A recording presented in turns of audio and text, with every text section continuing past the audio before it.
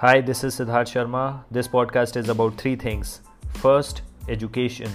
How to choose the right set of subjects and the education that is relevant for the future, and how to constantly reinvent yourself.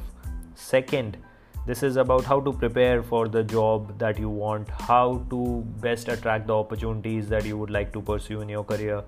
And third, how to win at the job that you join, how to ensure you network in the right way and manage to develop relationships with the right stakeholders so that you grow within your organization.